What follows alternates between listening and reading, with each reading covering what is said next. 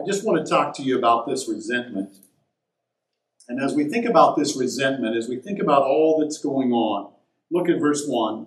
It says, "Now there arose a great outcry of the people and of their wives against their Jewish brothers."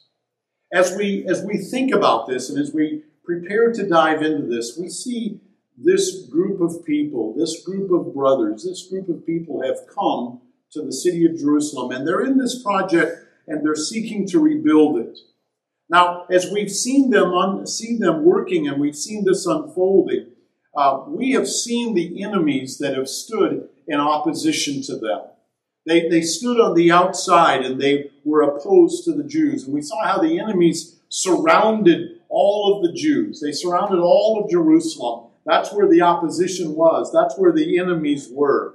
And while the enemies were there, we saw Jerusalem standing in unity.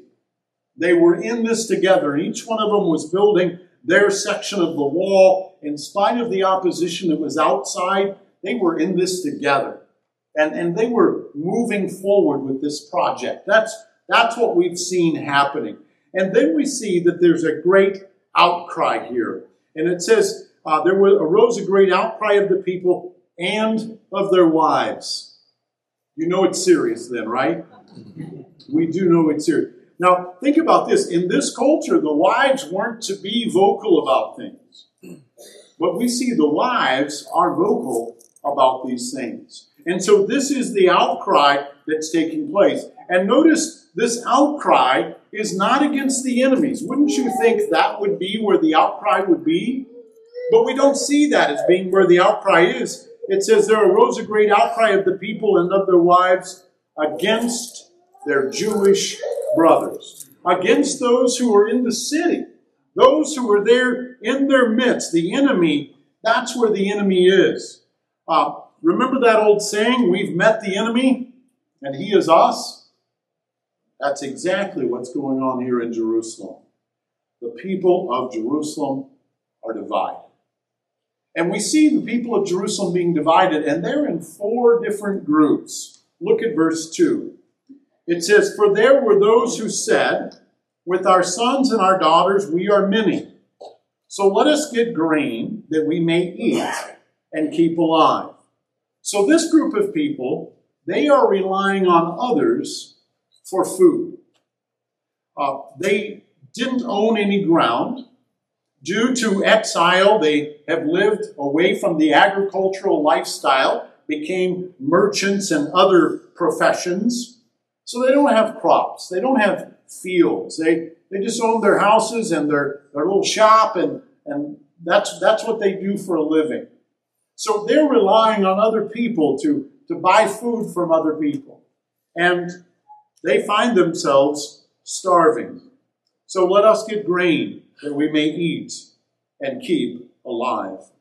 It's a pretty serious thing when it gets to that point, right? I mean, I can skip a meal for a few days and there's a fear I'm going to die, but in all actuality, if I miss a Reese's in an hour in my Reese's break, I'm really not going to die. But this was a fear. They needed food. Starvation was knocking on the door. And so that's the first group. They owned nothing. They were without property. But look at verse 3.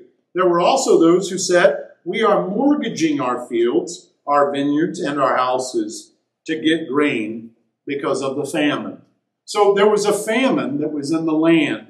And this group was mortgaging their fields. Now, we don't know why there was a famine. We don't know if this famine was due to the population increase. Remember, Nehemiah just moved a bunch of people in. With people in exile, their fields were not being worked. They were not being planted. So simply due to the more people, less food, that's kind of hard to make a little bit of food go further. And so that could be a part of it. The famine could just be the result of weather-related issues, and the crop just wasn't good. But this group of people owned property, but they didn't have food. And so what they were doing was mortgaging their property to get money to be able to purchase food because they didn't have the crops that were needed. And as a result of this group of people mortgaged their property to buy food. And because of that, they've mortgaged all their property and they have no more to mortgage. And there's now a lien on their property. And because of that, they are lacking food. Now notice the next group in verse 4. It says, there were those who said, we've borrowed money for the king's tax on our fields and our vineyards. So the taxes were high. And because the taxes were high, they had to borrow money against their property, using their property as collateral so they could pay the king's taxes. And so financially, they're in a tight spot as well. They didn't have money for food, and they're in a financial bind. And this is where this group is at. Now look at the next group there in verse 5. It says, now our flesh is as the flesh of our brothers. Our children are as their children. Yet we are forcing our sons and our daughters to be slaves.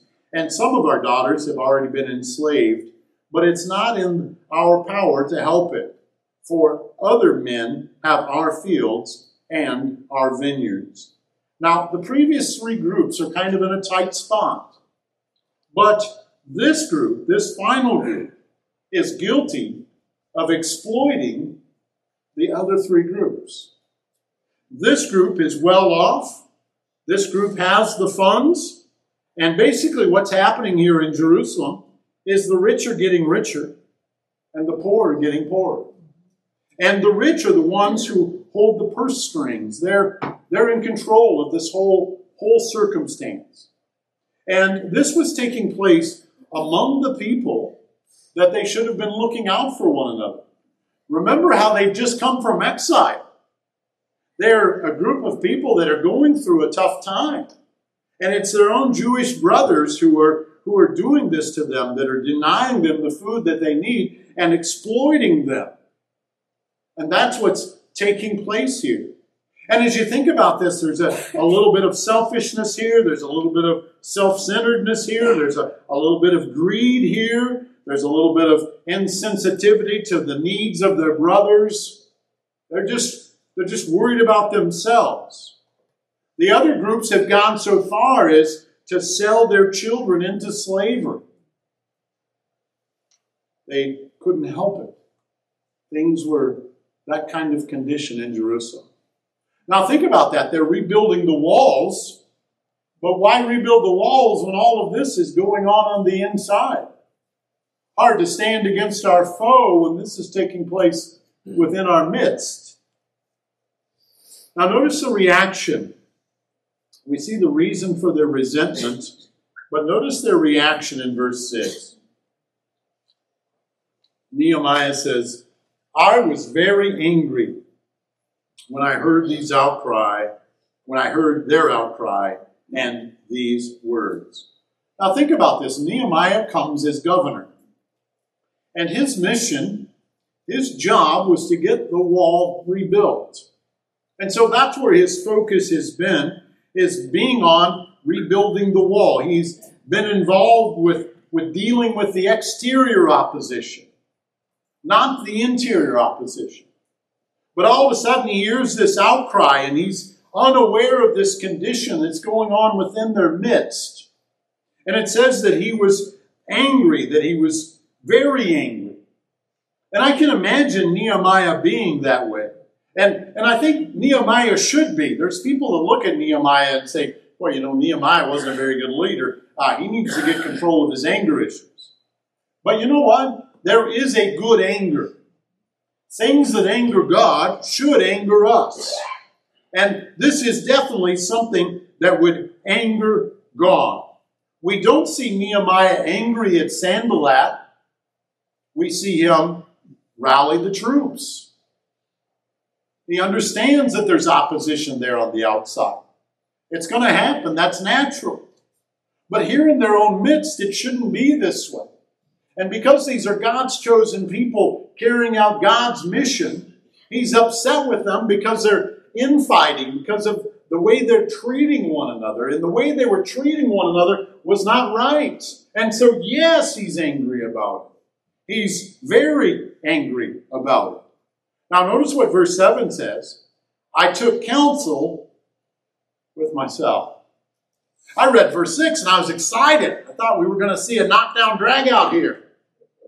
But it says he took counsel with himself. He took a moment. He took a breath. He thought through things. He didn't go to Facebook right away and share on Facebook. All right? He didn't call his neighbor on the phone and just say, man, can you believe this? And start talking to other people about those other people. Been a great time for him to do that. Have you ever had those disagreements with people? I know we haven't, but we know people who have. We disagree with people, and we say things that we can't take back.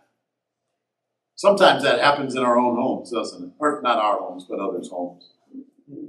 With those closest to us or closest to them, whatever. It happens.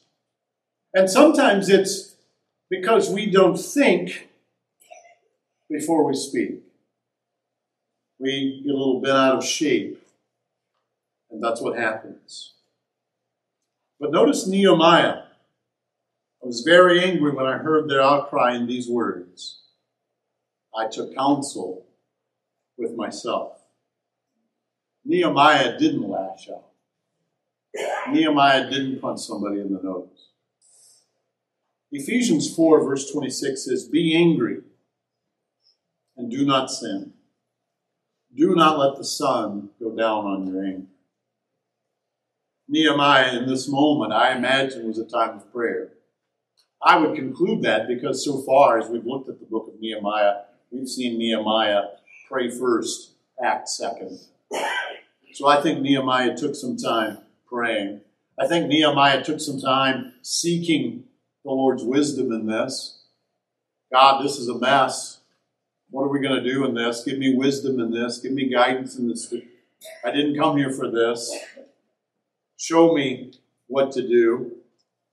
Nehemiah considers the best way to go about this, seeking to make peace, seeking to obtain peace as smoothly and as easily as possible. Paul shares in Galatians 6:1, brothers, if anyone is caught in any transgression, you who are spiritual should restore them in a spirit of gentleness. Keep watch on yourself, lest you too be tempted. You know, when we think about this and we think about this situation like this, we do need to guard ourselves. We need to be careful and make sure that we don't cause a bigger issue than the issue that's already at hand. And this issue was already a big issue. Nehemiah wants God's wisdom as he handles this, guarding and watching over himself so that he doesn't say too much or do too much or say something he shouldn't say. And so he does have a reaction of anger, but he doesn't explode. Notice what happens next in verse 7. He says, and I brought charges against the nobles and the officials. And I said to them, you are exacting interest, each from his brother. Nehemiah brought these charges against them. He didn't ignore these charges because they were leaders. But he brought these charges to those leaders and spoke to these leaders. And notice he identified their sin. You are exacting interest, each from his brother. Now, that doesn't seem like too big of a deal. But they were in the wrong. God had shared with them a number of times that they weren't to charge interest of those who were in need. This is Exodus 22:25. If you lend money to any of my people with you who is poor, you shall not be like a moneylender to him, and you shall not exact interest from him. So many places God instructed them on how to regard each other and the treatment of those who were in need, the treatment of those who were poor. Leviticus 25:35 says this, if your brother becomes poor and cannot maintain himself with you, you shall support him as though he were a stranger and a sojourner, and he shall live with you. Take no interest from him or profit, but fear your God, that your brother may live beside you. You shall not lend him your money at interest, nor give him your food for profit. This is exactly what was happening. Instead of helping them to continue to live in Jerusalem amongst them, they were really causing them and forcing them out. Instead of coming together and being one here in the city of Jerusalem, they were divided as a result of this. Leviticus 25:39 says this, if your brother becomes poor beside you and sells himself to you, you shall not make him serve as a slave. He shall be with you as a hired worker and as a sojourner. He shall serve with you until the year of Jubilee. Then he shall go out from you, he and his children with him, and go back to his own clan and return to the possession of his father. The year of Jubilee was the year every 50 years where all debts were removed.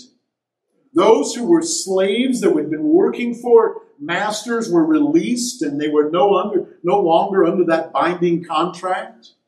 And so instead of keeping the poor poor and making the poor poorer, they'd let them go and go back and have a reset. That's how they were to treat one another. But that's not what was happening in Jerusalem. That was not taking place.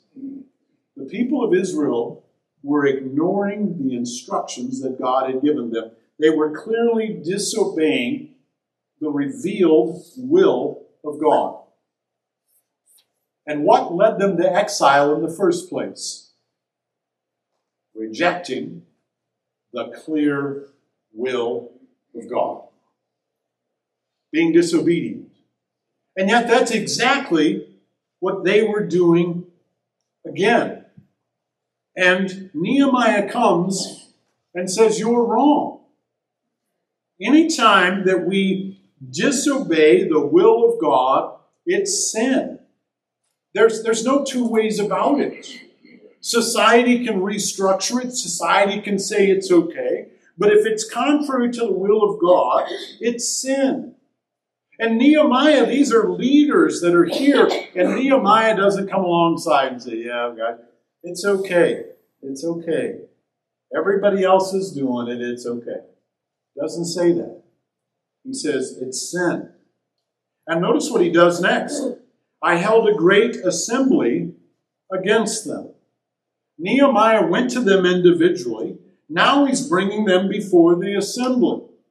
And you know, as we look at this, this is a similar pattern to what Jesus shared in the book of Matthew. Matthew 18:15. If your brother sins against you, go and tell him his fault between you and him alone. If he listens to you, you've gained your brother.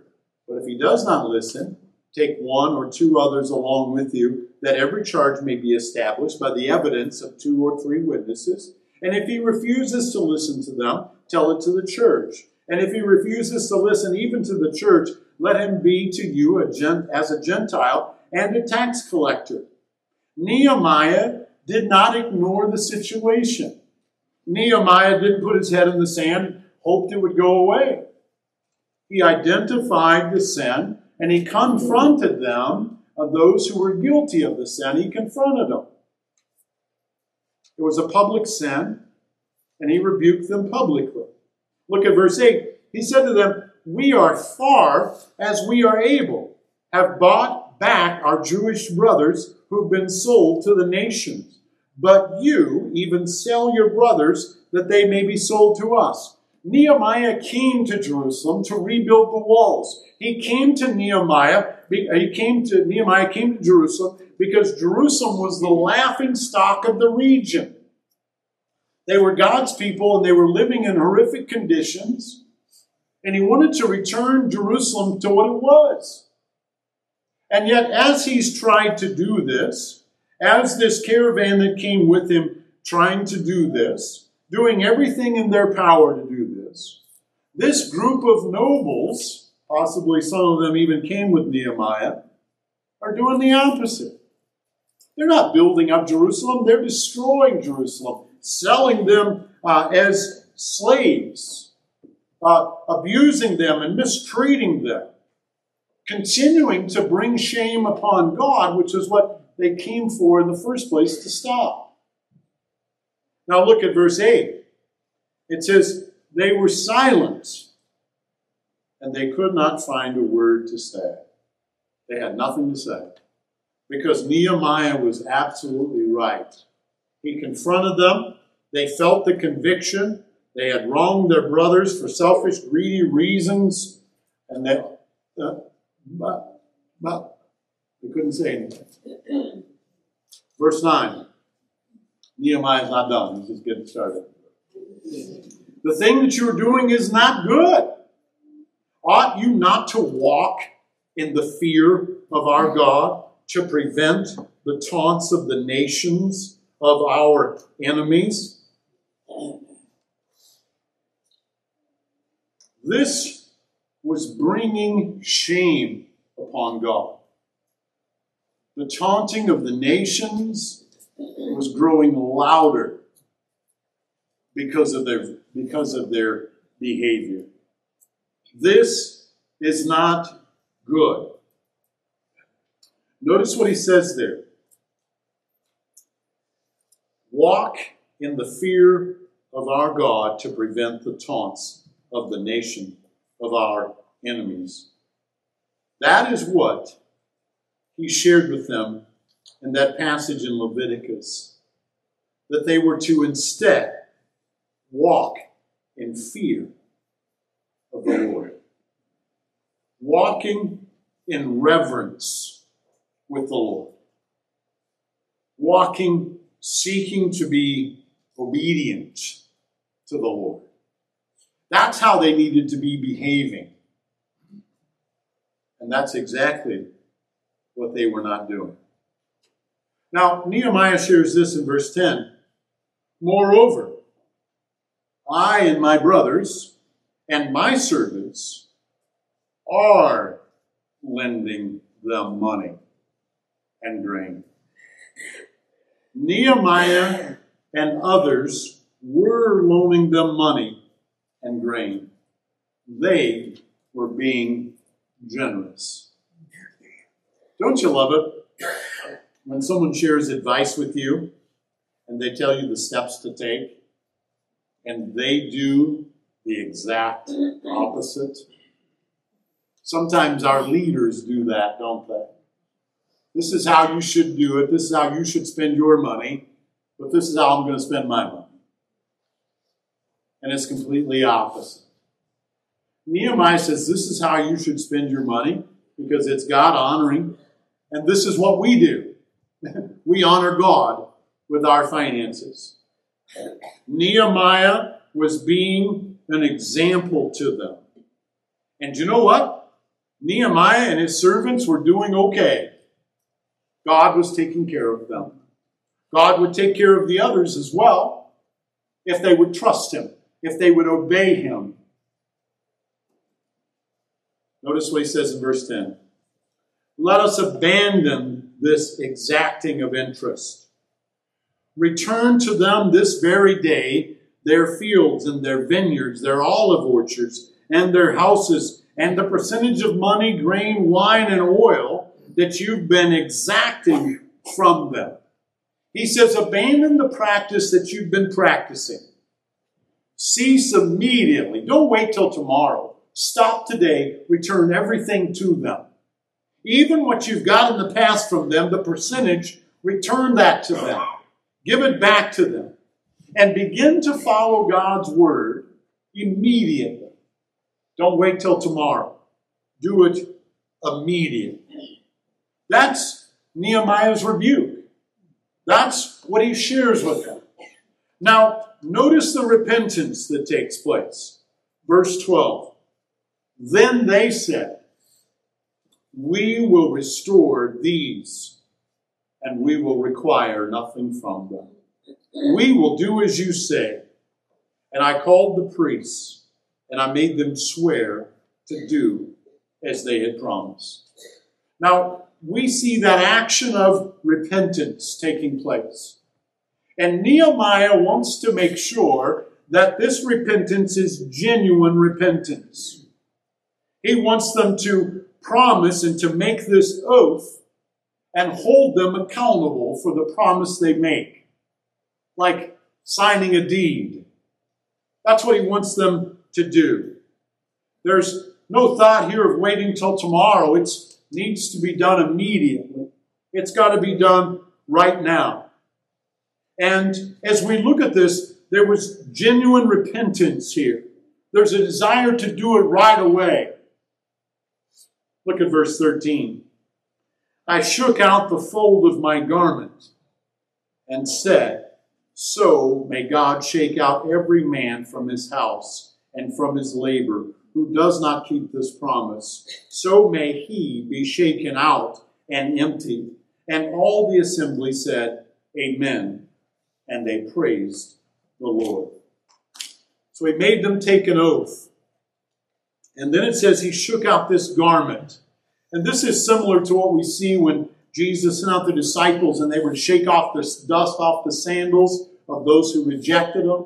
It was a symbol of a curse. This is what Nehemiah does. He says, if you guys don't follow through with this promise, then God is going to be the one who shakes out the garment. You're not going to answer to me, you're going to answer to God. Because you've promised that you're going to do this, that you're going to step and you're going to be obedient. And it's not going to be pretty. And this was not just some empty, meaningless ritual.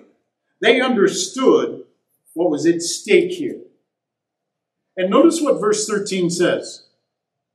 The people did as they had promised. They made this promise before God, and they kept this promise before God. It was not something that was empty. It was not something that they did it lightly.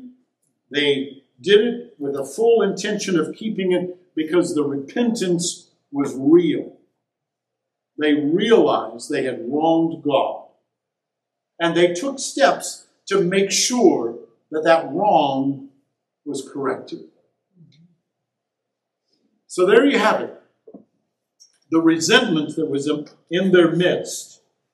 We see Nehemiah's reaction, and we see Nehemiah coming and rebuking them. But you know the thing that's exciting is that we see repentance. We see a change of attitude. We see a change of heart. We see a change of practice because of this genuine repentance. So what do we take home from this? I mean, what does this have to do with us, for crying out loud? I think the first thing that we need to be reminded of here is that disobedience to the revealed will of God is sin. It doesn't matter what society says. If we disobey what God has revealed in His Word to us, if we disobey that, that is sin. Black and white. That is sin. And when we recognize sin in our lives, it should be something that we should confess as soon as we recognize it. It shouldn't be something that, hey, I'll get to that tomorrow. Hey, you know what? January 1st is a good day to start living that way. So January 2nd, I'll get started. That shouldn't be our mindset. But you know, unfortunately, sometimes that is our mindset. And you know what happens when that's our mindset? We kind of downplay it. And then as we downplay it, we get to that January 2nd cutoff date. And we're just like, you know what? I'm not as bad as everybody else. You know, this is okay. It's, you know, in the scheme of things, it's not like bank robbery. It's okay. But we're living in disobedience. And you know, when we live in disobedience, that hurts our spiritual health. That hurts our walk with God. That hurts our ministries. That hurts our abilities to serve God. Because it's not fun to run a race with a rock in your shoe. Even if it's just a little bitty pebble. Doesn't it have a way of finding that one soft spot in your foot every time? It doesn't.